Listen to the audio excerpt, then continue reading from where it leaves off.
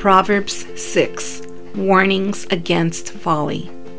My son, if you have put up security for your neighbor, if you have shaken hands in pledge for a stranger, you have been trapped by what you said, ensnared by the words of your mouth. So do this, my son, to free yourself, since you have fallen into your neighbor's hands. Go to the point of exhaustion and give your neighbor no rest. Allow no sleep to your eyes, no slumber to your eyelids. Free yourself like a gazelle from the hand of the hunter, like a bird from the snare of the fowler. Go to the ant, you sluggard, consider its ways, and be wise. It has no commander, no overseer or ruler, yet it stores its provisions in summer and gathers its food at harvest. How long will you lie there, you sluggard? When will you get up from your sleep?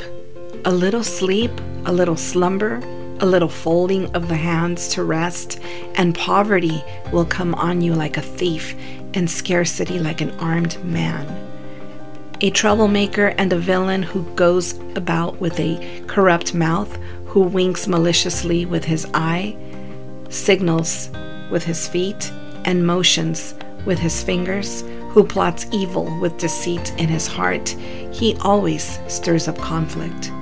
Therefore, disaster will overtake him in an instant. He will suddenly be destroyed without remedy. There are 6 things the Lord hates, 7 that are detestable to him: haughty eyes, a lying tongue, hands that shed innocent blood, a heart that devises wicked schemes, feet that are quick to rush into evil, a false witness who pours out lies, and a person who stirs up conflict in the community.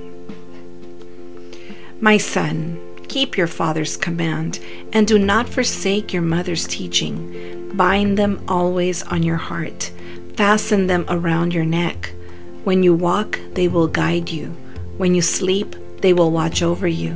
When you awake, they will speak to you. For this command is a lamp, this teaching is a light, and correction and instruction are the way to life, keeping you from your neighbor's wife, from the smooth talk of a wayward woman. Do not lust in your heart after her beauty, or let her captivate you with her eyes. For a prostitute can be had for a loaf of bread, but another man's wife preys on your very life. Can a man scoop fire into his lap without his clothes being burned? Can a man walk on hot coals without his feet being scorched? So is he who sleeps with another man's wife. No one who touches her will go unpunished. People do not despise a thief if he steals to satisfy his hunger when he is starving. Yet, if he is caught, he must pay 7-fold, though it costs him all the wealth of his house. But a man who commits adultery has no sense. Whoever does so destroys himself. Blows and disgrace are his lot, and his shame will never be wiped away. For jealousy arouses a husband's fury, and he will show no mercy when he takes revenge. He will not accept any compensation. He will refuse a bribe, however great it is.